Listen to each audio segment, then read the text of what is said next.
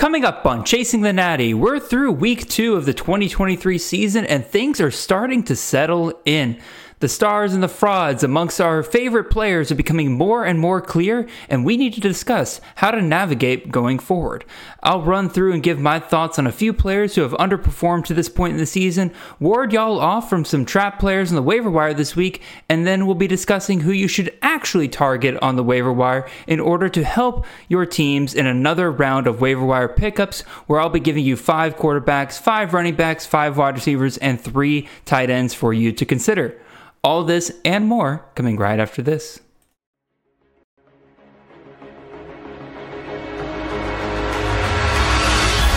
Caleb Williams dancing, cutting, mesmerizing run by the quarterback. Marvin Harrison Jr. touchdown. Marvelous Ball next to the outside, drop down for Franklin. A majestic touchdown. This is Chasing the Natty, a college fantasy football podcast.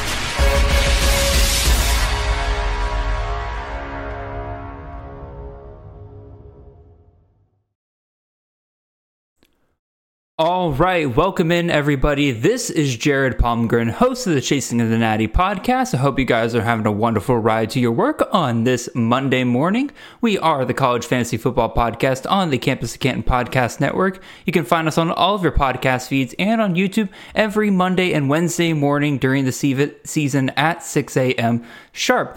If you want to support the great work we are doing here, head on over to campuscanton.com and subscribe there with one of our amazing tiers. You'll find everything you need for your CFF, Devi, and C2C needs, including rankings, articles, tools, and even more than that. You can also find me and the show on Twitter. I'm at CFF_Jared, and the show is at Chasing the Natty. Y'all, we are through week 2, another crazy round of games this past weekend. Definitely not the greatest start to the season for my SEC homerism for sure. I mean, Alabama got their, quite frankly, got their tail whooped in a good chunk of their game against Texas this past weekend. They're just looking rough all over. And yeah, just a lot of takeaways from this past weekend. Like Texas looks really, really good.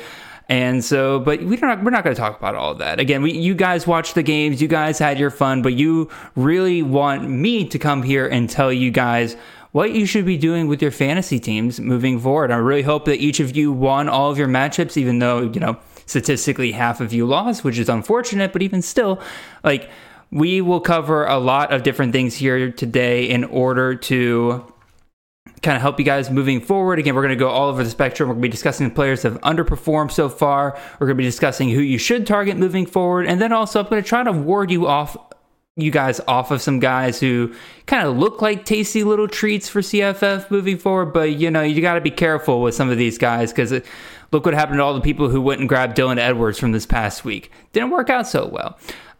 If you guys haven't noticed already, I'm flying solo this week. Again, it's just a crazy week all around, so I wasn't able to get a guest on this week, but I hope that you guys are totally okay with listening to me for the next hour and a half, however long this ends up taking. Again, got a lot of stuff to cover here, so I think we'll go ahead and jump right on into it. Again, I'm going to skip a lot of the game recaps. Again, you guys, I appreciate a lot of you guys have started giving me feedback for the in-season content. And again, I do try to listen to you guys as much as you can.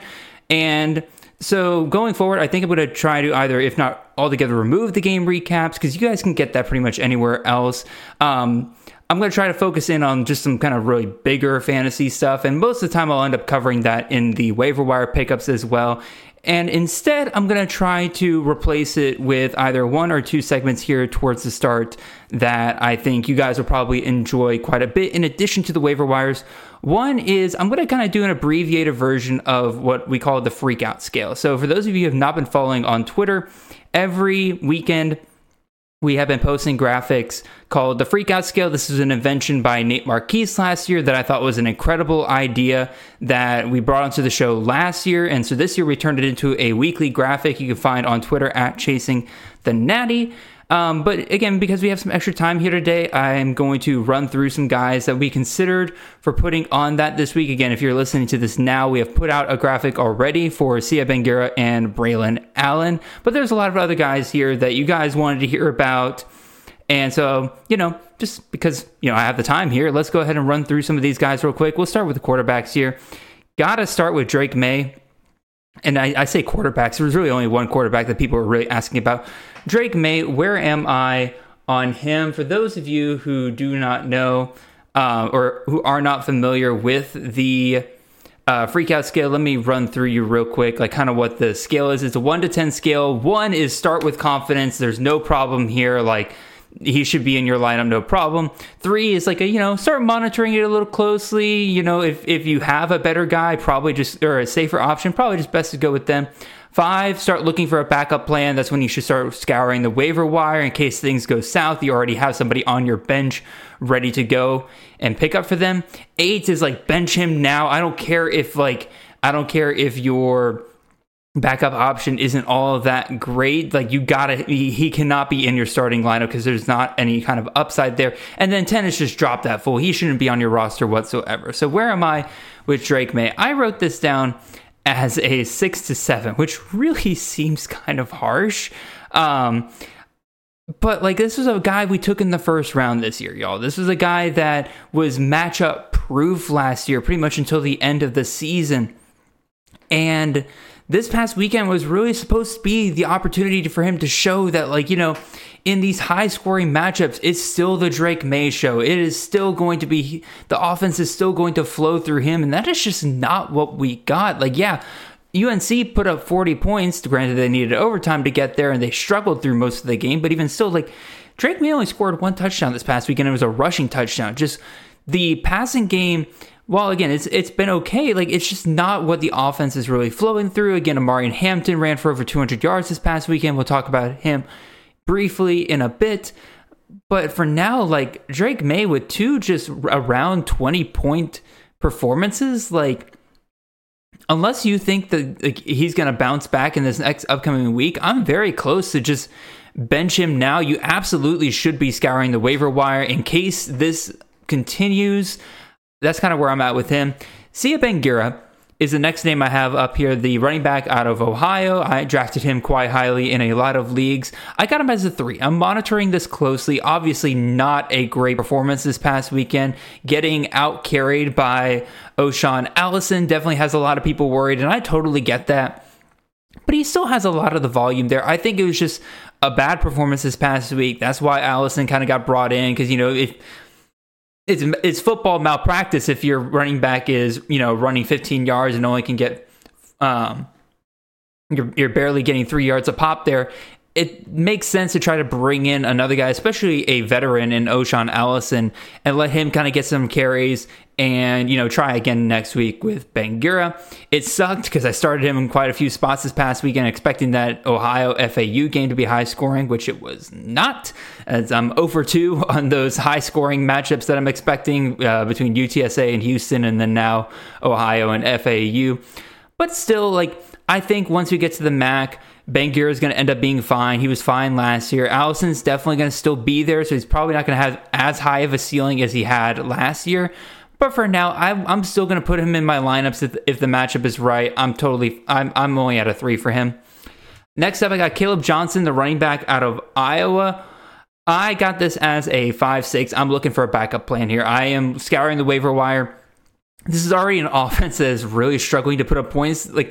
Brian Ferentz literally has in his contract this year, you must score 25 points per game, and he has yet to do that through 2 weeks into the season. And his 2 opponents, by the way, have been Utah State and Iowa State. Those are not exactly shutdown defenses right there. So, again, this Hawkeyes offense is going to continue to struggle to score. I and a lot of other people drafted Caleb Johnson coming into this year expecting that, he kind of took over at the end of last year. This is going to be his year. He's moving forward as the number 1 running back for Iowa, and we're just not seeing it. Again, a dismal performance this past weekend. I'm absolutely looking for a backup plan, and quite frankly, benching him where I can. Next up, Braylon Allen. This is a big one. This was very much a disappointing performance this past week, especially against Wazoo. No touchdowns. got plenty of receiving work, but I think the thing that really scares people is just second week in a row, it looks like that Braylon Allen just really isn't the main guy. At best, it's a split backfield between him and Chez Mellusi, and Chez Mellusi far out carried him this past week. So I think that's definitely, I understand why that's got people riled up. This passing game still hasn't quite taken off, and I think, especially once we start seeing Wisconsin get into some Big Ten play, I think they're really going to have to start relying on Chez Mellusi and Braylon Allen. The real question is, can Allen kind of start performing better on a down-per-down basis? I think he can, and again, I personally have this as a 4. I'm monitoring it, definitely watching it, kind of getting close to, like, if I'm really struggling in a league, I probably am going to spend up a little bit and try to get some backup running back options, go ahead and start looking for those guys. But for right now, again, Braylon Allen, I probably got it as a 4 right now. I think it'll come back to him eventually. He's too talented of a guy to have multiple weeks in a row where, you know, he's going to struggle the rest of the season. I think it'll be fine long term. Rodney Hammond's the next one. This is a 9 for me. Dude has 11 carries through 2 weeks. This is by far one of the most disappointing developments of this season right here. Rodney Hammond looked phenomenal last year when they gave him the opportunity to be the bell cow back for the Panthers last year. I have no idea why this coaching staff has decided to go full committee with their approach this year. It has not worked out for them very well so far. But if Hammond's only getting 5-6 carries a week, like, this is a full drop. There's no reason to keep him around unless, like, this upcoming weekend, if for some reason he just completely pops off, gets, 20 plus carries, and they go back to what they were doing before. But as far as I'm concerned, he's an easy drop for me right now. I don't even know where my brain was going there. Not the last running back, but CJ Donaldson. Got a lot of running backs on the freak out list this week, because again, we only got one wide receiver after this. But people are asking about CJ Donaldson, running back out of West Virginia here. I got this as a 2. He performed well against Penn State. Again, 18 carries, 80 yards, and a touchdown. Looked pretty okay. A lot of people are like, oh, like this past week, like he didn't perform well against Duquesne. I'm like, yo, have you seen how many other schools around the country, like when they blow out these FCS opponents, they quickly sit a lot of the starters, especially running backs that they know they're going to need down the line? I think that's exactly what happened with Donaldson this past week. I think he's going to be fine. I got it as a 2. Again, maybe they sat him a little too early. It's a little concerning that there's some other guys that are kind of performing pretty well back there, but like it's not. It's nowhere past a 2 here. Last running back here, this is honestly probably a little personal bias here, but like Jace McClellan was a name that people kept bringing up. Obviously not the start we wanted to see from him over the first 2 weeks. I was really, really hoping that, we would see him heavily involved against Texas, and we did somewhat. Again, he got 12 carries, only 1 reception, but he got targeted quite a bit. Just some really off throws from Jalen Milroe throughout that entire game. I think that he got hurt by the fact that Bama went down early. If this game was closer, I really feel like that Bama would have definitely involved him a lot more. It definitely hurts that Jalen Milroe decides to take off and run. He actually outcarried McClellan. So, but I personally only got this as a 3. I think Bama will eventually get back to the point where, McClellan is still their main guy. I think that he'll have some really, really good weeks throughout the season. Is he going to probably have the RB1 finish that I was probably hoping that he would have? Probably not, which is unfortunate. But I still think he'll be a startable fantasy asset moving forward here. And then last but not least, we got a wide receiver here, Squirrel White. I guess it really just goes with its whole Tennessee passing offense. I mean, we all knew this was a risk with Joe Milton, that like things could go south pretty quickly for them over there. But like, it's definitely kind of been a bit of a struggle. I mean, the first half against Virginia was a struggle. They kind of turned things on a little bit in the second half, but even still, like, it was mainly the run game that was working. And then this past week, I mean, shoot, they were only up 13-6 against Austin Peay going into halftime. And again, even after they came out of the half, like, the passing game, just something's still very off.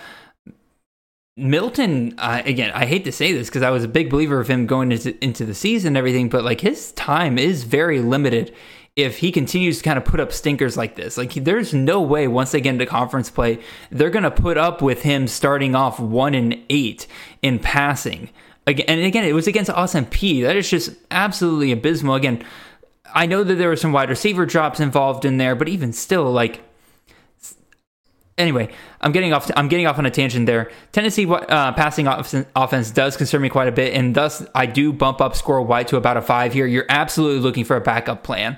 Squirrel White to me still has the biggest potential of the guys in this room, but when he is kind of splitting slot snaps with Dante Thornton there, and we're having trouble with the passing game there in Tennessee, which is absolutely crazy in a Josh Heupel offense.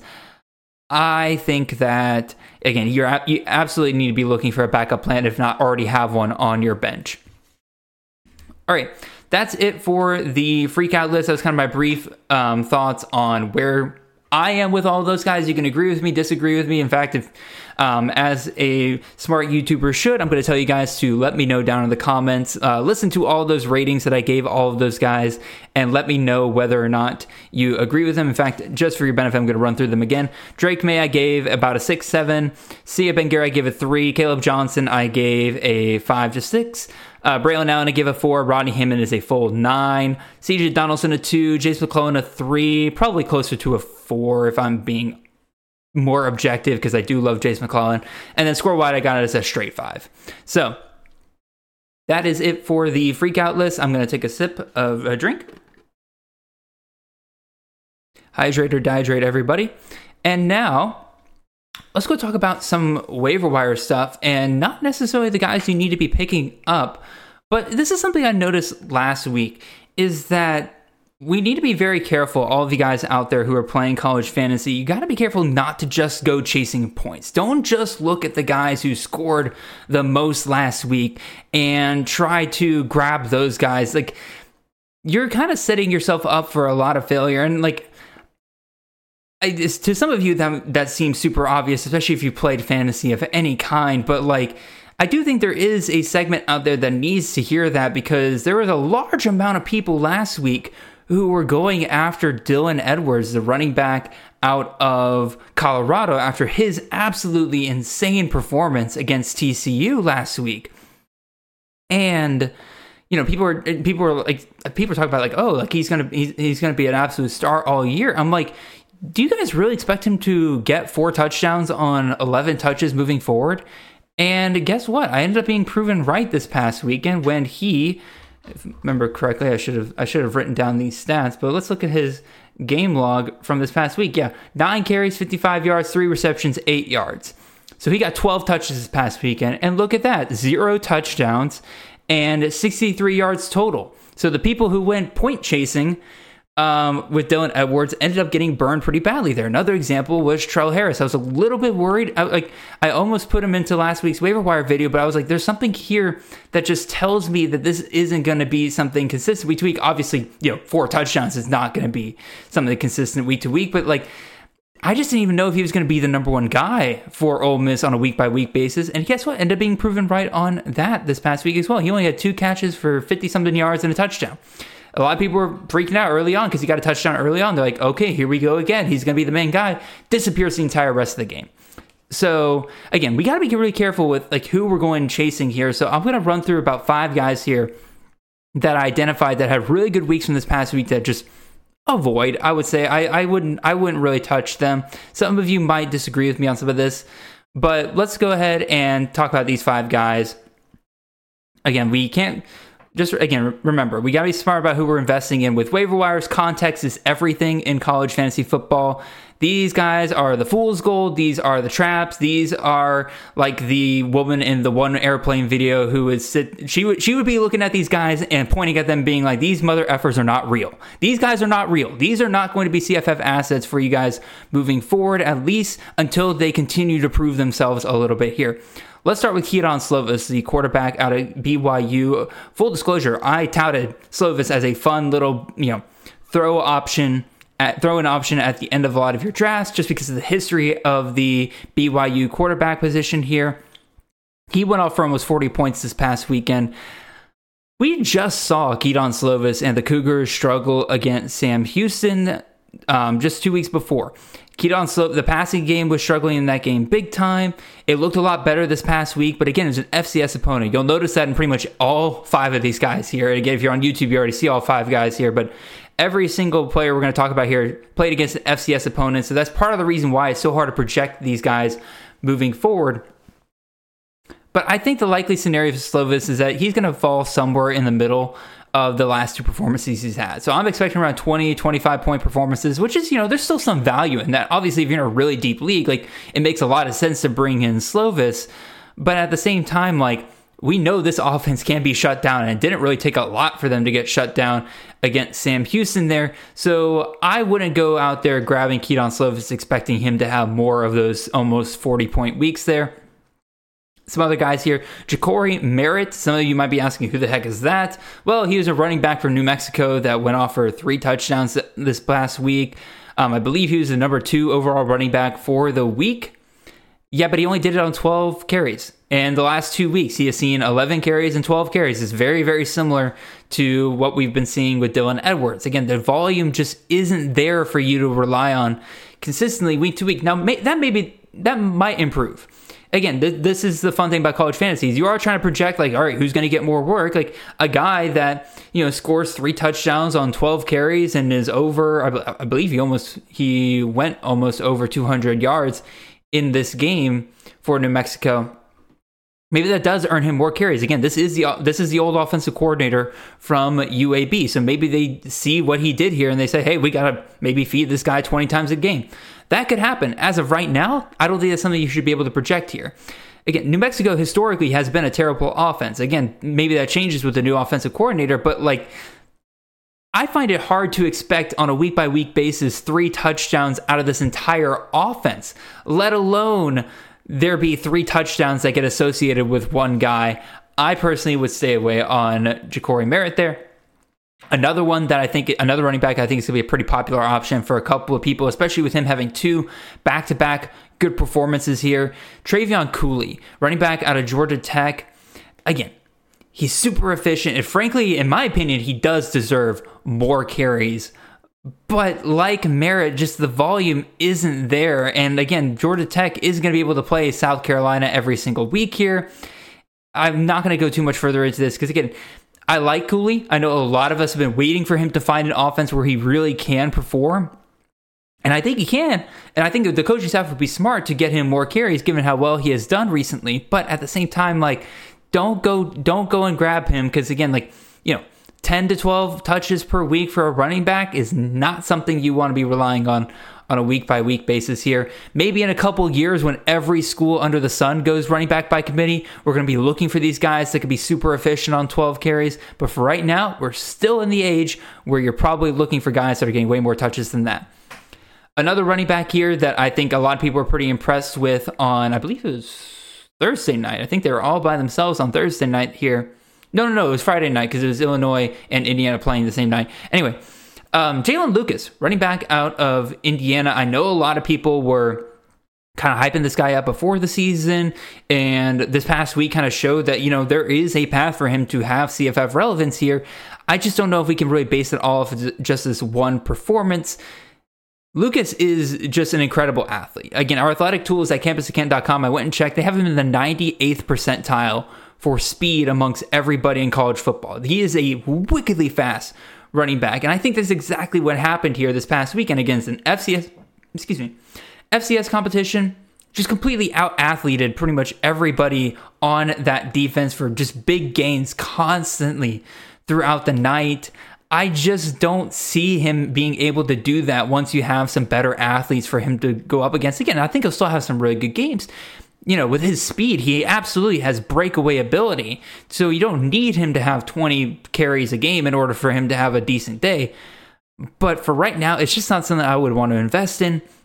And kind of very similarly to New Mexico, Indiana's offense just hasn't really been great the last couple of years. So the touchdown opportunity is probably not going to be there for Lucas it would be for other teams. So again, I have a hard time seeing Indiana scoring 3 touchdowns in a game, let alone all 3 going to one person. Very similar to the New Mexico thought that I had there. Although I would say Indiana probably has a bit better chance of that than, New Mexico. But even still, like, my point still stands. Last one I want to throw out here.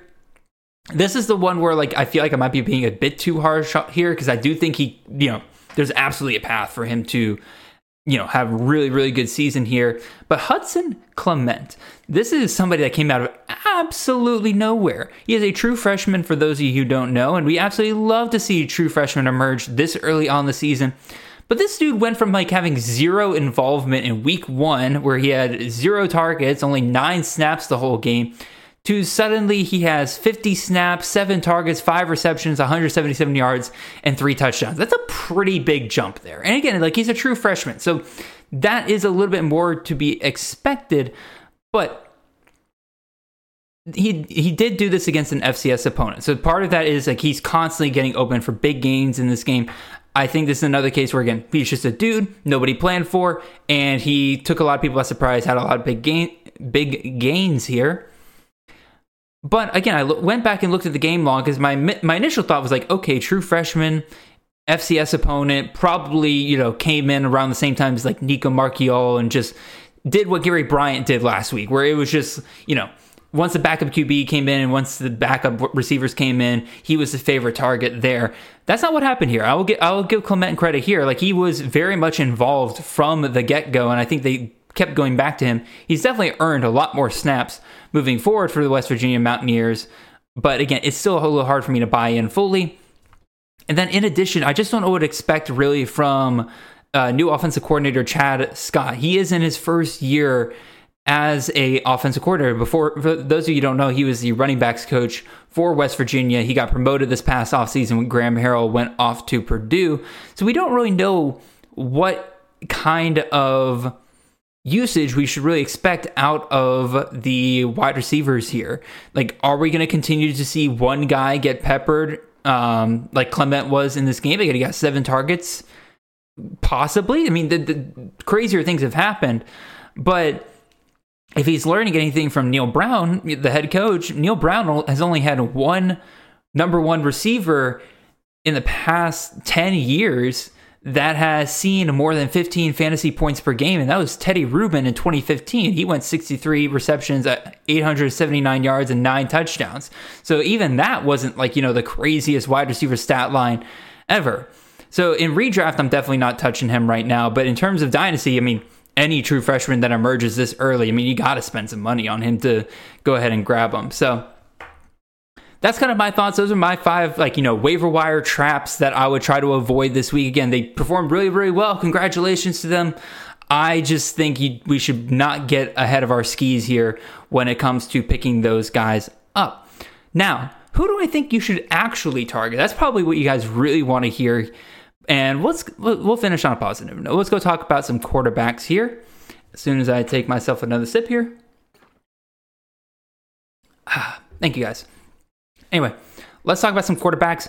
This first quarterback I did not plan on putting on this show, mostly because I could have sworn this dude was well over the 30% rostership threshold that I try to have for this show, in order to make sure that, I'm providing you guys players that are more than likely available in your leagues. But Bert Emanuel only rostered in 20%. For those of you who don't know who this is the dual threat quarterback out of Central Michigan, who, quite frankly, has some of the best legs in the entire conference. He's another one of these quarterbacks who struggles in the pass, but dang, his legs are phenomenal. And once he gets into MAC play, just like we saw this past week, he's going to be absolutely unleashed. He has improved his passing from last year, which is, kind of weird to say when this past week he went 7 for 19 and less than 200 yards. But like last year, the staff at Central Michigan would not let him throw it more than 3 passes in a game. So the fact that they were willing to let him throw it almost 20 times actually shows me that they do think that he has improved somewhat in that arena. He did complete 7 passes, almost 200 yards. That's kind of impressive. In a way, like completely only 7 passes, but almost 200 yards. So good efficiency there, I guess, but not something I'm going to fully expect week on a week out basis. But even still, even without the passing, he had some really phenomenal games last year to finish. Again, 48.18 fantasy points, 17.08 fantasy points, and 25.5 fantasy points. Again, that's without any kind of passing there. So now that he is the full-time starter, the coaching staff seems to trust him. But maybe we kind of blew up the possibility of Jace Bauer just a little bit too much here. Because again, it's not like Emmanuel's been lighting the world on fire through the passing game. His legs are going to be phenomenal moving forward. Again, looking at those finishes from last year, it's somebody you're going to want in the MAC. Now, don't start him against anybody outside the MAC or an FCS competition. Because this next upcoming week, you got Notre Dame. Absolutely do not start him against Notre Dame. Don't even start him against South Alabama. South Alabama's got a pretty decent defense there, and the MAC is pretty much a tier below almost every other Group of 5 conference here, except for maybe the CUSA. I think he'll struggle in that game as well. But afterwards, again, once he gets to the MAC, he's going to be absolutely phenomenal. Grab him now, stash him for later. You're going to thank me later. Next quarterback here we'll talk about is Mr. Dante Moore, the true freshman quarterback out of UCLA, rostered in 29% of fantasy leagues. I have to imagine a good chunk of those are dynasty leagues, obviously. But now that he is the locked-in starter for UCLA, because let's be real, Blake Garbers looked like, or not Blake Garbers, good lord, Ethan Garbers looked like Ethan Garbage last week, and Dante Moore absolutely outshone him. Dante's Inferno is coming for the Pac-12. He, in my opinion, has that it factor. I've watched both of the UCLA games, and he has looked very, very good, and I truly think he'll only continue to grow. He is in a system with Chip Kelly that has been phenomenal for CFF the last couple of years. I mean, DTR was the QB 19 in 2021, QB 7 in 2022, just last year.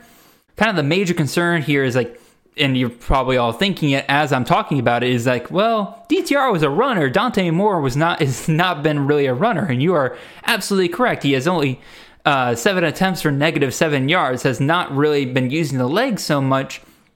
And he really lacked that ability in high school as well. But and again, got to credit Nate Marquise again for pointing this out to me. If you look at Dorian Thompson-Robinson's rushing numbers in high school, he didn't really have a lot of rushing ability either. And Kelly kind of turned that around really, really quick there. So I think what's going to happen here is as Dante Moore gets comfortable in the passing game here, we are going to see him start to get a bit more comfortable, maybe run around just a little bit more moving forward, just in the same way that Kelly did with DTR over the years. And it really, really helps that, UCLA has a beautiful schedule moving forward. Again, it's the Pac-12. Most of these defenses are pretty challenged. But the only really ones I would be concerned about moving forward is Utah. But even Utah didn't really look the best at times against Florida or Baylor in terms of their defense. And then Oregon State.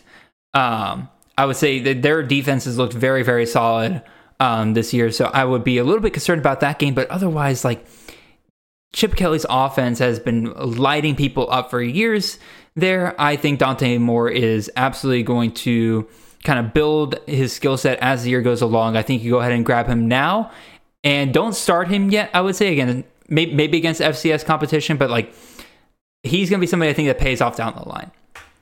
Next quarterback we'll throw out here. I will try not to do this too often. I want to bring you guys new names on a week-by-week basis here, but I have to bring back up Kaidon Salter. One, just so I can pat myself on the back a little bit, because, gotta do that a little bit. But at the same time, he's still only 20% rostered in college fantasy football leagues. I mean, Kaidon Salter, I told you guys last week, I'm any guy who gets 19 rushing attempts for his offense in a historically good offense for dual threat quarterbacks is somebody you're going to want to have. And lo and behold, he goes off and has a top 10 QB performance this past week against New Mexico State. Quite frankly, this is going to be the last chance you're going to be able to grab him. There's no way he's going to be under 30% after this week. Again, with the finish that he just had, his potential is absolutely phenomenal. And I've mentioned it before that, I shouldn't ramble on about this too long. Again, just know these things. You got a dual threat quarterback and a Jamie Chadwell offense, think Grayson McCall, and you also have a Charmin Ultrasoft CUSA schedule here. Salter is going to eat this year. And again, is he going to have 4 touchdowns every single game? No. I mean, that's just the way college fantasy works. You're going to have some up and down weeks. But at the same time, that is like those things all there together is absolutely a recipe, and quite frankly makes him better than a lot of the options that you're going to see on the waiver wire moving forward. Grab this guy and increase your QB depth for your team here. Oh, and by the way, I meant to say this at the very top. One of the feedbacks that y'all kind of gave me about the waiver wire show last week, and it's something I'm going to try to do moving forward, is these guys are going to be ordered in terms of who I think is the most important at the position for you to grab, and to who I get a little bit more iffy towards the guys towards the end, or all of these guys I recommend, obviously, but at the same time, you'll notice the tone shift as we go along, to where I'm going to point out probably a few more things I don't like about the guys later, but I'm letting you know there are pretty legitimate options here. So let's move on to our fourth quarterback option. Jacob Zeno, quarterback out of UAB here. We had no idea what kind of offense Trent Dilfer and his staff would be running for the Blazers this year, and the answer is air raid, I guess, because they got a pretty good stable of running backs there, but Zeno has thrown 40 plus times in the 2 games that the Blazers have played this year. Again, against North Carolina A&T, 41 times, 38 completions, 291 yards, 3 touchdowns. He also he has a little bit of rushing on the ground, not too much here. Again, 5 carries for 31 yards. And then this past week, and again, maybe the part of this was game script, but again, he goes 43 passes, 33 completions, 385 yards, and 2 touchdowns, and then he gets another touchdown on the ground there. Just absurd volume. I don't think anybody was really expecting out of the Blazers this year. Their defense is also very suspect. I'm glad I got that call correctly last week with the Georgia Southern players. Their defense is pretty suspect, so I think they're going to be continued to forced to pass in order to keep up with a lot of teams this year. So I think Zeno is absolutely a volume play moving forward. Again, I'm a little skeptical about their ability to continue to put up points against some of their AAC competition on the line, but odds are they're probably going to still be scoring some garbage touchdowns at worst. If you look ahead at the schedule there, a couple of tougher defenses against Tulane in 3 weeks, Georgia in 2 weeks. Obviously you're not going to start Jacob Zeno in that game probably, but at the same time, I think, again, anytime you're seeing a quarterback that's throwing 40 plus times in every single game, probably somebody worth grabbing and stashing onto your roster if you have the room. So touch on one last quarterback here, Mr. Thomas Castellanos. This is a guy that we are all very excited to see what he would do with Gus Malzahn in the UCF offense.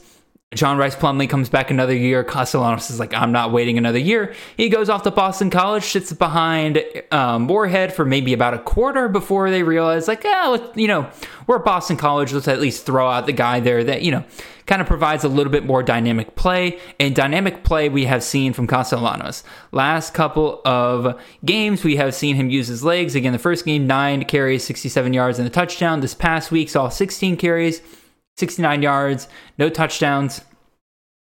Again, dual threat quarterback in a AAC offense against AAC defenses. I think there's plenty of shootouts in the next couple of weeks, especially Louisville and Virginia there over in 2 weeks from now and 3 weeks from now look especially tasty. I would not start Castellanos against Florida State. I think there's a lot of potential here. I think this is absolutely a guy you should grab and hold on to your bench, kind of see what happens over the next couple of weeks. You'd rather hold on to him on your bench and kind of see what happens rather than let somebody else grab him. Because again, with a dual threat guy like this, I think the potential is absolutely incredible here. But I also wouldn't say he's probably going to be a guy that if you're looking for somebody, say you drafted 2 quarterbacks that are, crap in the bed so far this year, I don't think Castellanos is really going to be that guy that you can pick up off the waiver wire and he's now your starter every single week. That's not what Castellanos is going to be. I think he's absolutely a depth play where, if you get in trouble, a quarterback's out for a week and you have a good matchup, Castellanos is going to be absolutely one of those guys that you're going to be glad to have on your bench. So, a couple of honorable mentions at quarterback. Again, we only kind of deep diving into 5 of them, but I want to throw out there Ben Woolridge. He's a top 12 QB through 2 weeks, 30 fantasy points through 2 games. But, Louisiana's kind of been feasting on some bad competition. I don't know if they're going to be able to keep that up. And then Tyler Van Dyke and Connor Wigman kind of both in the same boat here. Tyler Van Dyke, I thought about putting him in my top 5 because, again, I do believe in him. I think he's a really good quarterback. I wouldn't be surprised if, the NFL comes calling next year for him. But he's only thrown 30-plus passes in one of the 2 games, and it was like barely over 30. So he doesn't really do much with his legs, so you rely on him to be super efficient in the passing game, which, granted, their passing game looks really, really good. Shout out to Shane Dawson for actually putting that together. I'm kind of impressed by it so far. But for right now, I'm not fully ready to have him be a recommendation for you guys. And then last but not least here, Connor Wigman, top 10 QB so far, but I just don't know if he's going to be able to sustain that. Again, he's not really much of a runner.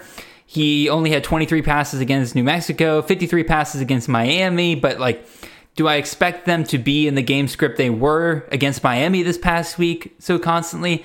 Probably not. So I'm gonna say I'm holding off on fully recommending Connor Wigman. Now, if they get into a close game and he's passing a ton still, I'll probably throw him out there.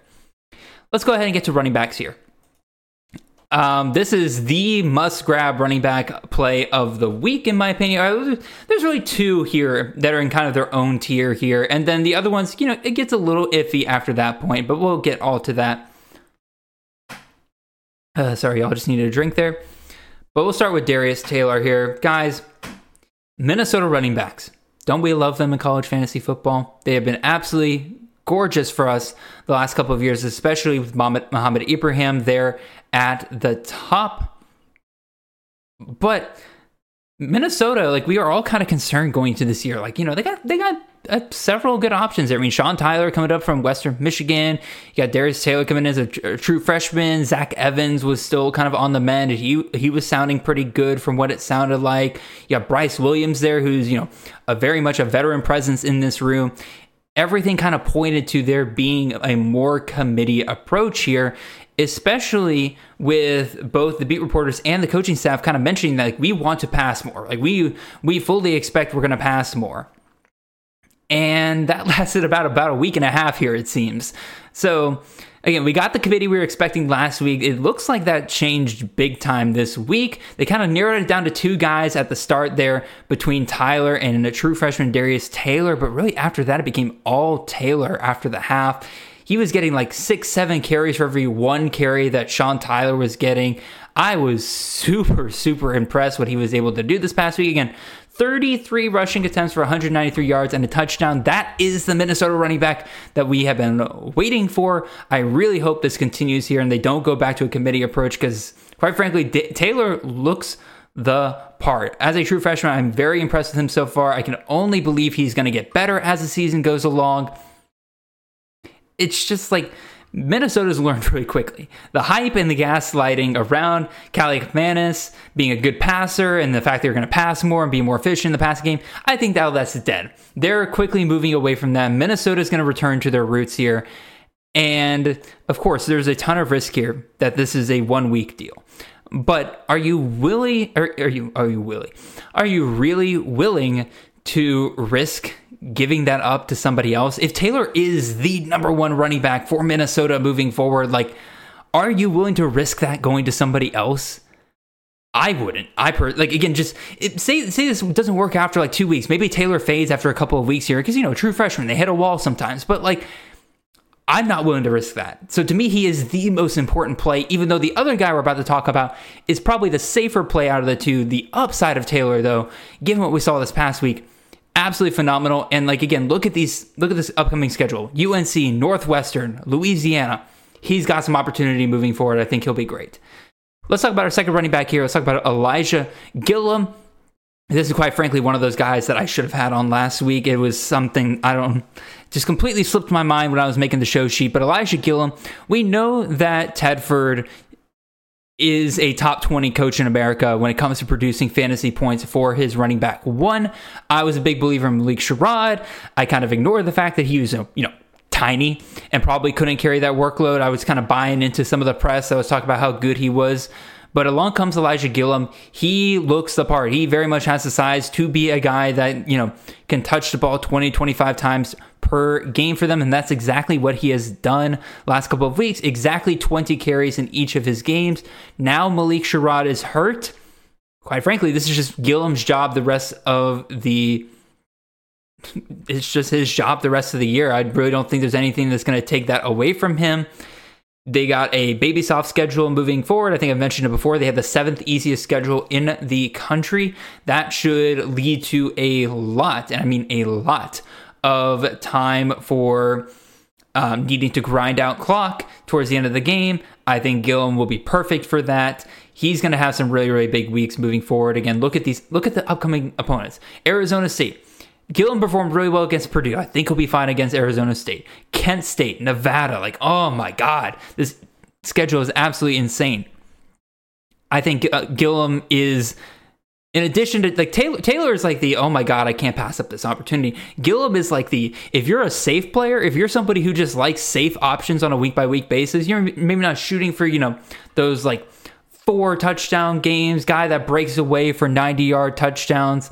If you don't shoot for that, but you shoot for the guy that gets the volume every week, Gillum's your guy. He is the must pick up for you this week. Quite frankly, he's 6% rostered right now. Ain't no way that is true come next week. Again, it's just been too consistent for him.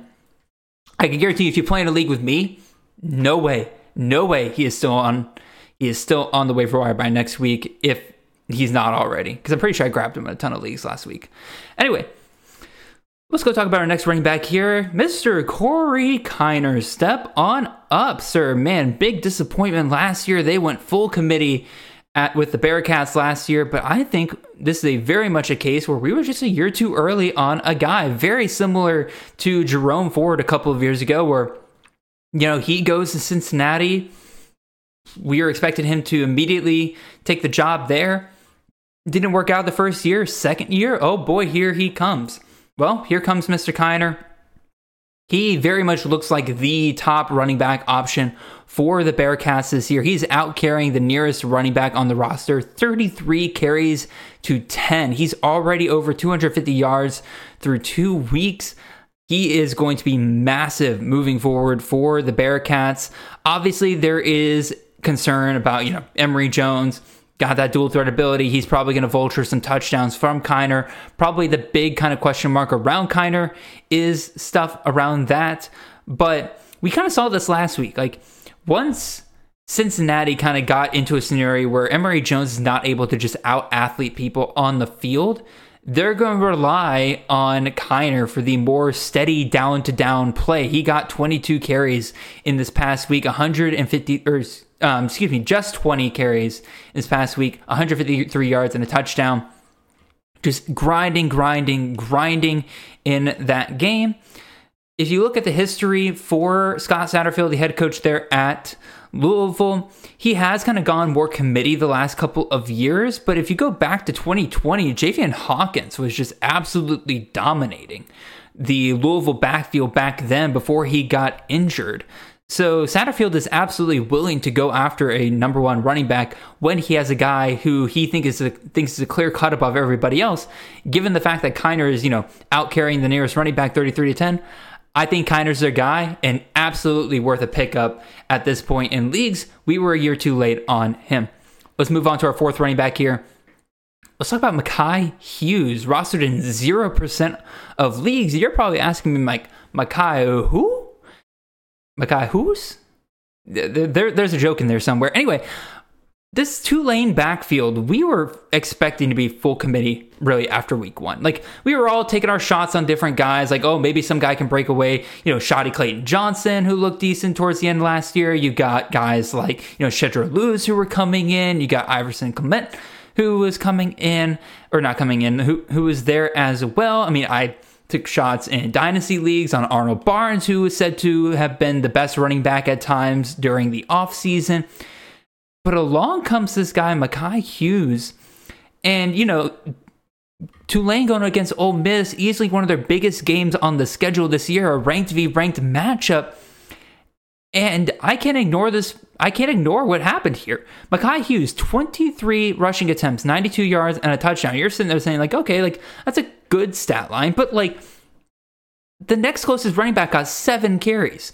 Hughes absolutely broke away. Now, maybe this was a hot hand situation, but I wouldn't even say that because he was carrying less on a down-for-down basis. I've said before, with a lot of these, G5 schools, when they go up against Power 5 competition, especially Power 5 competition that probably just out-athletes them on defense, who do they go to? And I said this in the context, especially at receiver, like who gets open? Who are they relying on? I think there's also a thread of truth in here when it comes to the running back situation. Like, Tulane could have absolutely gone running back by committee like they did it in week 1 here, but no, they kept feeding Mekhi Hughes. They kept trusting him to carry the ball against an Ole Miss defense, which I'm not going to pretend like they're the greatest defense in the world or anything like that, but it's still a fairly solid defense compared to most G5 competition that Tulane faces on a week-by-week basis. I think that the fact that they were willing to trust Hughes in this big of a spot spells really good fortune for him down the line. Again, this could all crash and burn within a week or two, but we're going to find out pretty quickly because, again, Tulane, they got Southern Miss next week. Like, that's not a tough competition. If Hughes has a big performance there, obviously very big for the Green Wave moving forward. Then you got an FCS opponent the week after that, and then you got UAB the week after that. We're going to find out really quickly if this is like legit or not. For now, this, again, because of what guys like Tyjae Spears did last year when he broke away from the rest of this Tulane running back room, this is very similar to Darius Taylor, where, like, I'm not willing to risk that. Again, maybe I drop him within a week or two, but if this is legit, you're going to want to have this guy stashed on your bench. So that's kind of my thought on here. If the staff really was waiting on one guy to take this running back room by the horns, I think they found him. We'll find out within the next couple of weeks here. Last running back we'll talk about here. Let's talk about Damon Claiborne. This was a guy that, I mean, again, I've given Nate Marquise a lot of shout outs on this show here today, which is probably not wise because he'll rib me too much for that. But anyway, I got to give him just another shout out here. There we go. So Nate Marquise spotted this guy as early as last year. Like, he had Claiborne on the freshman 50 in our CFF guide last year. He was saying already before the season, like, Wake Forest shouldn't go with Justice Ellison. Claiborne should be their main guy. This is going to be another Kenneth Walker situation if they do. Well, we saw it in week 1. Justice Ellison got more carries, but guess what? Claiborne showed him out last week and ran for over 80 yards in that game. And already kind of telling you that, Claiborne's clearly the better option out of the two running backs here. And then Justice Ellison is out this week. So we got to see a good look at Damon Claiborne here. And through the first 3 drives for Wake Forest in this game, he got every single carry. And by the end of the half, or close to the end of the half, he was the only one, or he had 12 carries already in one half. Second half kind of rolls around. They bring in Tate Carney to kind of give him some relief a little bit. But he still ends the day with 26 rushing attempts, 165 yards, and 0 touchdowns. If Wake Forest is going to run this year a little bit more than they have in the past, they got to do it through Claiborne. I just don't know how you go back to Justice Ellison after this kind of performance. Now, some other people might point out that, Tate Carney did really well. He got over 100 yards too. Most of that came on a 74-yard run. Otherwise, Carney had 3.58 yards per carry compared to Claiborne's 6.3. So Claiborne's still, to me, clearly the better, more explosive more regularly explosive running back out of the two here. I think he'll still be the guy that the staff relies on for the most part. This is, again, maybe he doesn't get 26 carries every single week because, the Wake Forest passing game is going to work some days better than others. But for right now, if you're a team that is in need of some running back help, which I know some of my teams are, I'm absolutely targeting Damon Claiborne moving forward. Let's go ahead. Oh, wait, I got to talk about some running backs.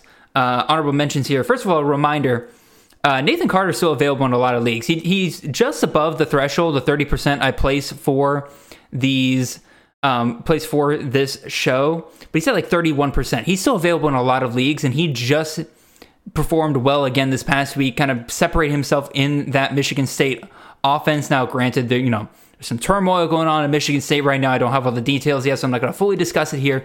But, maybe things change for the Spartans over there. But for right now, like, Nathan Carter is the offense for Michigan State at times right now. And the last time that happened, we got a guy named Kenneth Walker to go absolutely off. So he's another guy that if you're in trouble at running back, I would take a shot on. And then some honorable mentions from this past week. Amari and Hampton, it's back and forth for me. Without British Brooks, he is clearly the guy. 234 yards, in 26 carries, 3 touchdowns this past week. Like, he was the entire UNC offense for this past week. He was absolutely phenomenal against Appalachian State. The problem is, again, British Brooks was out. And quite frankly, the first week, British Brooks outperformed Hampton. So, like, what happens when British Brooks comes back? That's the other question, is that there's kind of conflicting reports on like, when is British Brooks coming back? There's reports that he's fine, he'll be back soon, and then there's rumors out there that this is a bit more of a serious long-term injury. If that's the case, then Hampton's absolutely worth a grab. That's one everybody needs to keep their ear to the ground, and kind of listen about UNC and kind of figure out what's going on there. I'm sure I can ask Brandon Sanders later today, see if he's heard anything. But the other one here, honorable mention again, this is another scenario where a running back room that typically is gone by committee suddenly had somebody go for 26 carries. Miles Bailey there at Central Michigan. Obviously, you guys remember Lou Nichols a couple years ago with the Central Michigan team. They're willing to feed one guy. I don't know if I'm willing to believe Miles Bailey is that guy after 1 week, but he does this again next week. I'm going to invest in him as a MAC running back. All right. Let's move on to some wide receivers. This is kind of where we got a lot of fun guys here. And quite frankly, the first one we're going to discuss here is probably the most important waiver wire pickup of the week, and that is Gage Larvadain. Quite frankly, this was an absolute failure on my part to not have Larvadain on last week's podcast. Again, so many options. Unfortunately, he just got lost in the shuffle, and I really should have had him on the show because I'm kicking myself for not having us had our flag planted on this guy a week before when I knew that he was probably going to have a really good week this week. Anyway, we've seen the wide receiver one at Miami of Ohio just be an absolute gold mine for CFF, especially when Brett Gabbert is at the quarterback position. He loves keying in on one guy. Last year for 2022, Mac Hippenhammer was that guy when Brett Gabbert was there at quarterback. And again, kind of fell off down the season a little bit. But even still, like, they clearly had one guy. 2021 and 2020, Jack Sorensen was just, oh my God, absolutely gorgeous. I can't remember which year it was. I think it was 2020 where he was averaging over 25 fantasy points per game. Just absolutely insane stuff from him that year. And so, again, we got Brett Gabbert back. Clearly, he has found his favorite here. Larvadain has 24 targets so far this year. The next closest receiver for the Red Hawks, which is Miles Marshall, the guy I was investing in during this offseason, so completely whiffed on that one, Jared. He has 4. Larvadain has 20 more targets compared to the next closest receiver. This is an absolute no-brainer. Maybe you stash him against Cincinnati this week. Cincinnati's got a pretty decent defense, but other than that, like, every team on this schedule, you start him just because of the system he's playing in and the amount of volume he is getting. The MAC schedule after Cincinnati and the FCS schedule after Cincinnati is absolutely golden. He might be one of the most important pickups you make all year long right here. Next wide receiver we'll talk about here, Mr. Xavier Legette, probably not pronouncing that correctly, but so my apologies, Xavier there. He is rostered in, by the way, Larvadain, again, I mentioned he's the most important guy that you can probably pick up this week. He is available everywhere. He's rostered in 3% of leagues. It's like, you need to go pick him up right now. That's just simple as that. Anyway, Xavier Legette, let's get back to this guy. He's rostered in 20% of leagues, which is crazy considering that, Larvadain's 3%. Quick disclaimer on this one.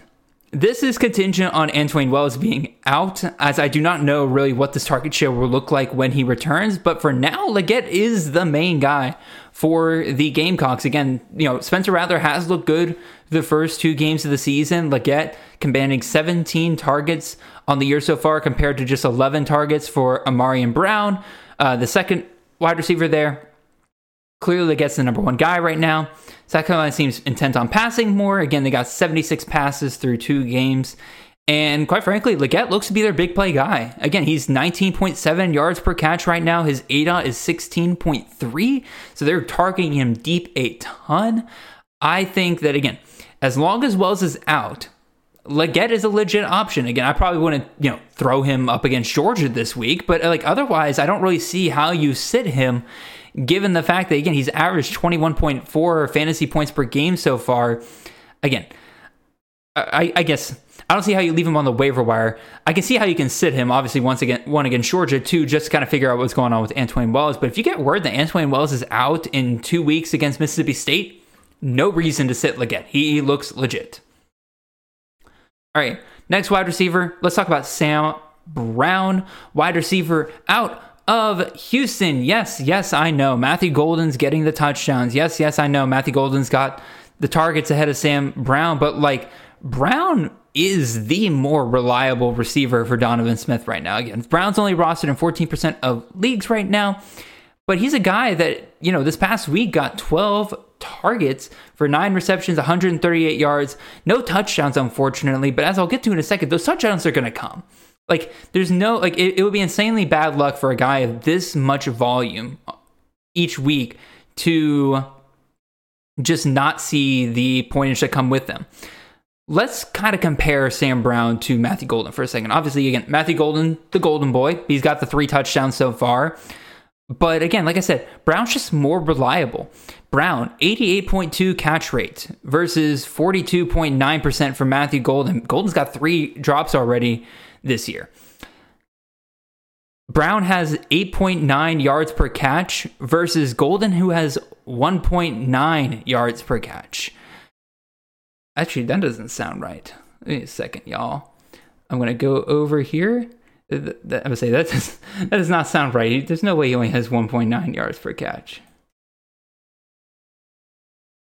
Yeah, okay, he's got 10.7. Yeah, okay, I wrote that down wrong. My apologies, y'all. Anyway, Yes. Okay. Yeah. So yeah, Sam Brown has 16.3 yards per catch versus Matthew Golden has 10.7 yards per catch. So Brown's outproducing him there. Brown is also better after the catch. You got Brown, who has 128 yards after the catch versus only 17 for Matthew Golden. Brown has hit 100 plus yards in his first 2 games. You don't leave a guy who's getting that much production on the waiver wire. Brown keeps up this consistency. The touchdowns are going to come. It'll only be a matter of time, especially if Houston's defense continues to be in the rough shape that it was in this past week. How do you let JT Daniels and Rice put up 43 points on you and go down 28-0 by halftime? You let food do that to you, Houston. You let food do that to you. Anyway, like I said, because of that defense, passing volume is going to be there every single week. I think Brown and Golden will both be involved, but Golden is owned everywhere and Brown is not. And quite frankly, that needs to change pretty quickly because, look at these defenses that he's going up against here pretty soon. TCU, we saw what Colorado did to them. And then Texas Tech, we've seen what Wyoming and Oregon were able to do to them. Sam Houston, I'm still trying to figure out just how good they are, but we'll see. Hopefully, Houston will be able to put some points up on them, but, they struggled against Rice this past week, so can't guarantee anything there. Alrighty, let's move on to our 4th wide receiver here. This is Chris Mitchell. This is a guy that almost made it onto last week's episode for waiver wires. I just wanted to see one more week out of him just to see if this is legit or not, and I'm going to call it legit. FIU has seen an absolute makeover in its passing game since week 0. The change at quarterback from Grayson James to Keon Jenkins has really just been kind of incredible. They went from having 4 passing yards in their first game against Louisiana Tech, which Louisiana Tech does not have a great defense, to now over 583 passing yards over the last 2 games. Just a complete 180 in terms of what they've been able to do through the air there. And this really has just been to the benefit of one Chris Mitchell. He has seen 22 targets over the last 2 games. Quite frankly, he has accounted for over half of the passing receiving yards for the Panthers so far. This offense flows through him. This is the kind of guy that you want to have on your team, a guy that you know this offense will be looking his way on a week in and week out basis. We've also seen that, again, he's shown that he can score, he can produce in low scoring contests. Again, look at the FIU main game where, there's only 2 touchdowns and he scored both of them. And then as well as some high scoring affairs. I mean, this past week against North Texas, again, 11 targets, 7 receptions, 94 yards, and a touchdown. FIU is able to utilize him pretty well here. Again, and much like a lot of CUSA, this schedule is just beautiful up and coming. Again, UConn, Liberty, New Mexico State, UTEP, Sam Houston, Jacksonville State, Middle Tennessee. I'm already in November, and I don't really see a team that I am sitting Chris Mitchell against here. Obviously, Arkansas in week, 11? First week of the playoffs? Not great. That kind of sucks. But week 12. So second week of the playoffs? You know what I mean. It's in the playoffs. That sucks. But, and then he played Western Kentucky, which hopefully that's a pretty high scoring game right there. Again, the playoff matchup sucks, and then also, again, they also have 2 bye weeks moving forward. I think they're off week 5 and 10, so you still got to deal with 2 bye weeks there. But still, a guy getting this much volume and is so pivotal to this offense, definitely need to have a share of him or 2 throughout your leagues, especially if you're struggling at wide receiver. Let's go talk about our last wide receiver here, Mr. Dante Wright, wide receiver out of Temple. We knew that Temple, with the amount of volume that they were going to have in the passing game, they were going to have enough to at least keep one receiver fed. And it looks like that'll be Colorado State transfer Dante Wright. Again, a lot of us, including myself, were kind of big on Ahmad Anderson taking a step up this year. But this dude's got 23 targets through 2 games compared to 15 for David Martin Robinson, the tight end there, and then 13 for Ahmad Anderson. Again, my preseason favorite to be the number 1. Clearly, that's not happening so far.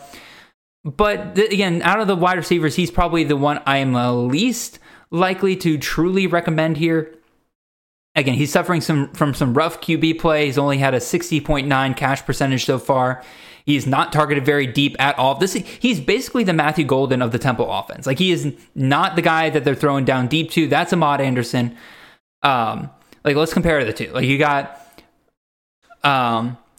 for Wright, you got 10 yards per catch versus Ahmad Anderson's got 16.8. In terms of average depth of target, you got Dante Wright with 9.3 yards on average depth of target versus Ahmad Anderson's got 14.2. Wright's a volume play. He needs to improve his ability to catch. Now, granted, part of that is just EJ Warner being off. But again, when you have 11 targets and only can bring in 5 of them, it's a little bit concerning. But again, this is a volume play. He's going to have some big games. And anybody who is getting 10 plus targets per game just should be rostered somebody. You don't have to start them, but anybody with that kind of volume should find a home on somebody's roster in your league. And again, they're playing in the AAC. Like I said, they're going to have some big matchups here. Hopefully they kind of get some stuff figured out down the line here. But again, it's just too much volume to really overlook there.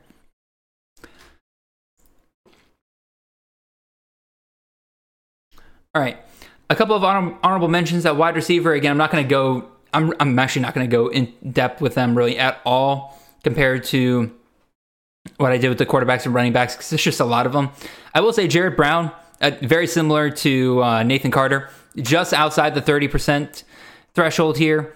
He is absolutely somebody that you need to have. And then a couple other guys that kind of stood out from this past week that I think are worth taking a look at. You kind of make your own judgment calls on some of these. Colin Lacey out of South Alabama, we know what they can do with the number one wide receiver. Is Lacey the guy? I don't know yet, but we'll see.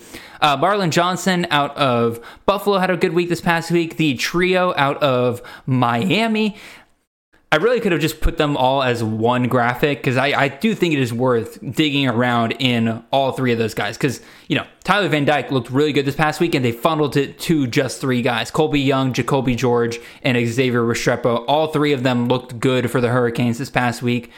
I think all three are worth taking a look at in your league. I'm not even going to attempt to pronounce this, but you know what? I guess I have to. Kacper Rukiewicz. That I butchered that horribly. I'll have to look that one up later. But anyway, wide receiver out of the MAC there. He had a phenomenal week this past week, and any kind of MAC play that you can go after there, I think is good. And then Easton Messer with Malachi Corley out this past week, and Michael Matheson out for the longest time. There's a lot of room for receivers to step up at Western Kentucky.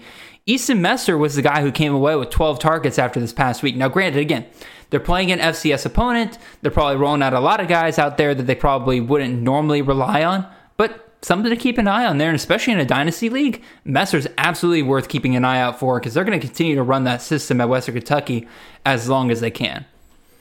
All right. Let's go talk about some tight ends real quick. I'll be real with you guys. All three of these I have some pretty big doubts on. For the most part, again, none of them are like the guy you grab and, you're going to be starting this guy every single week. If anything, that's the honorable mention I'll have at the end because he's outside 30%, but I think he's the most important tight end pickup of the week. But we'll go through my three guys here that are under 30% here. We'll start with Harold Fannin. This is a Chris Moxley special right here. He was on Fannin from the beginning, just an uber athlete playing in the MAC, just completely more athletic than the rest of his team, and quite frankly, just probably his entire conference there. He's probably the only tight end out of these three that I would be super excited about picking up. I think his involvement will only grow. Again, he's a redshirt freshman from last year. I think once they reach conference play, you should expect a lot of big games.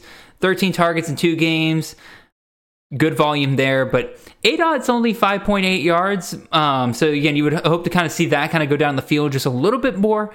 But on average, he creates 10 yards after the catch. So they just kind of get the ball to him and see what he can do with it because, that's what you do with uber athletes. So Fannin's a fun little pickup right there. Next tight end I'll talk about. Oh, by the way, obviously do not start Harold Fannin against Michigan. Poor Falcons are the latest G5 sacrifice to the big blue gods of Michigan. Don't start Fannin there. Anyway, Bryce Damos is my next tight end here out of UAB. Probably the one I'm least excited about among the tight ends here. But, 8 targets, 7 receptions, 47 yards, and a touchdown this past week. We talked about the UAB passing game earlier. Anytime that you can find a tight end that is involved in a passing offense that has just this much volume going into it, it's worth taking a shot on. Again, it's like guys like David Martin Robinson, guys like, Dalvin Smith as well, like with him being kind of the tight end wide receiver hybrid there. They're just worth taking shots on here.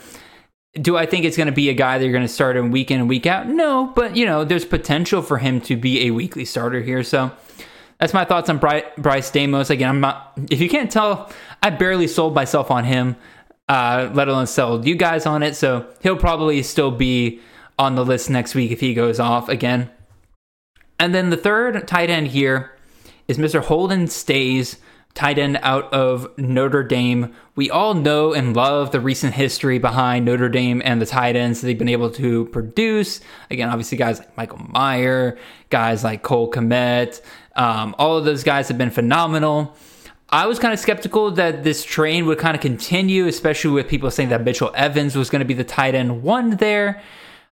And technically, Evans still is the tight end 1 because Evans is at 8 targets so far compared to Stays' 6. But Stays is pretty much outproducing Evans in almost everything that matters for fantasy. His catch percentage is better, 83.3 versus 62.5. His yards per reception, he has over 10 yards more per reception than Evans does at 23.3 versus 12.6. the yards per route run is just a mile of difference here, because you got Stays with 4.1 yards per route run versus Evans, who has 0.91. The yards after catch is just a Grand Canyon difference as well. Stays is 59 yards after the catch versus Evans, who has 8. Now, granted, again, some of these come on just a couple of big plays and everything like that, but still, it's very clear what Stays' role is in this offense. And that is, he is not the pass blocking tight end. Like, if you go and look at the PFF grades on it, like, they do not have him rated very highly in terms of what he's been able to do in the blocking game. He is out there to catch passes. And if he continues to build on that role more, he could end up being a Michael Mayer type guy moving forward. Again, very similar earlier to guys like Mekhi Hughes and Darius Taylor. You might pick this guy up and drop him after like 2 weeks. Because, like, you know, you pick him up thinking he's going to be something great, and then turns out, you know, just not what you thought he was. That's fine. Roster churning's a part of college fantasy. But are you willing to risk him going to somebody else's team? And especially when you're sitting there with, like, I don't know, like a Trey Knox on your bench. And you're sitting there like, okay, Trey Knox has done nothing through the first 2 weeks. I'm going to drop a Trey Knox for Holden Staines every single time. Holden Staines may end up being nothing, but just the absolute potential for it, you have to go after it. So again, because you know what Notre Dame's done with these tight ends the last couple of years. So that's my last tight end there. The honorable mention here, again, this is, in my opinion, if he's available in your league, probably the most important tight end pickup you can make if he's available. It's Isaac Rex, tight end out of BYU. He leads his team in targets, yards per reception, yards after catch, pretty solid ADOT of 12.3. He needs to improve his catch percentage. Again, like he's dropped a couple of passes here, but again, any tight end that leads their team in targets, that's just going to be a must-own in fantasy. None of the wide receivers at BYU are like truly stepping up. Again, you got Chase Roberts doing pretty well over there, but I think Isaac Rex is the most consistent guy out of the bunch over there. So you need to go and pick him up if you're struggling at tight end and he's available. Alrighty, y'all, that is pretty much the end of the show here. Again, appreciate you guys listening. Hope you guys did not mind listening to my voice for about an hour and 15 minutes here. Again, I had a little bit of a hiccup with one of the stats there, but otherwise I thought we had a pretty smooth show here. Again, just to remind you guys that, again, make sure you check out the Sit Start episode, going to come out later this week on Wednesday. If you want to get involved in that, if you're listening to this on Monday morning, we still have the tweet up on the Chasing the Natty Twitter account that is asking for your Sit Start questions. Again, we do 2 quarterback, 2 running back, 2 wide receiver, 2 flex, and 1 tight end question every single week. I do try to give priority to people who have not been able to have a question on the show yet. So if you are somebody who's just kind of been waiting around to see when you can get your opportunity in, now's the time, because there's plenty of spots still open right now. We are taking those questions until Tuesday at noon Eastern Standard Time, because that's when I kind of put the show sheet together. And then again, just to clarify for a couple of you guys, because again, I know a lot of you don't have your waiver wires go through until Tuesday. If you want to throw in like a hypothetical scenario of like, okay, here's my 2 guys on, here's 2 guys from my roster, and here's a third guy I might be getting on my, here's a third guy I might be getting on my waiver. That totally fine. That's totally fine with me. Again, we'll probably treat that question as like almost like a ranking. Like if you're talking about like, all right, here's 2 guys, or here's 3 guys, start 1. We'll probably be like, okay, if you get the guy, start him. But then if you don't get him, we'll have you start maybe one of the 2 guys you have. I hope that kind of makes sense. Regardless, we are going to try to make sure that we are flexible to you guys and giving you guys what you need in a timely manner. So with all of that being said, again, make sure you go check out everything at campusagain.com. All the shows we have throughout the week. Plenty of stuff to keep you guys up to date. I know Nate Marquise is about to start releasing some of his articles, which are going to be absolutely phenomenal. A little bit deeper dive in terms of some stock up and stock down throughout the season. You got our weekly waiver wire articles, which I know Dwight Peebles is taking care of this week, so make sure you go check out that when you have the chance. But until then, y'all, really appreciate you guys. I'm glad I could just hang out with you guys for an hour and 20 minutes here. But until then, good luck on week 3, and I'll see you guys on Wednesday. Y'all have a wonderful and blessed 2 days, I guess. See y'all.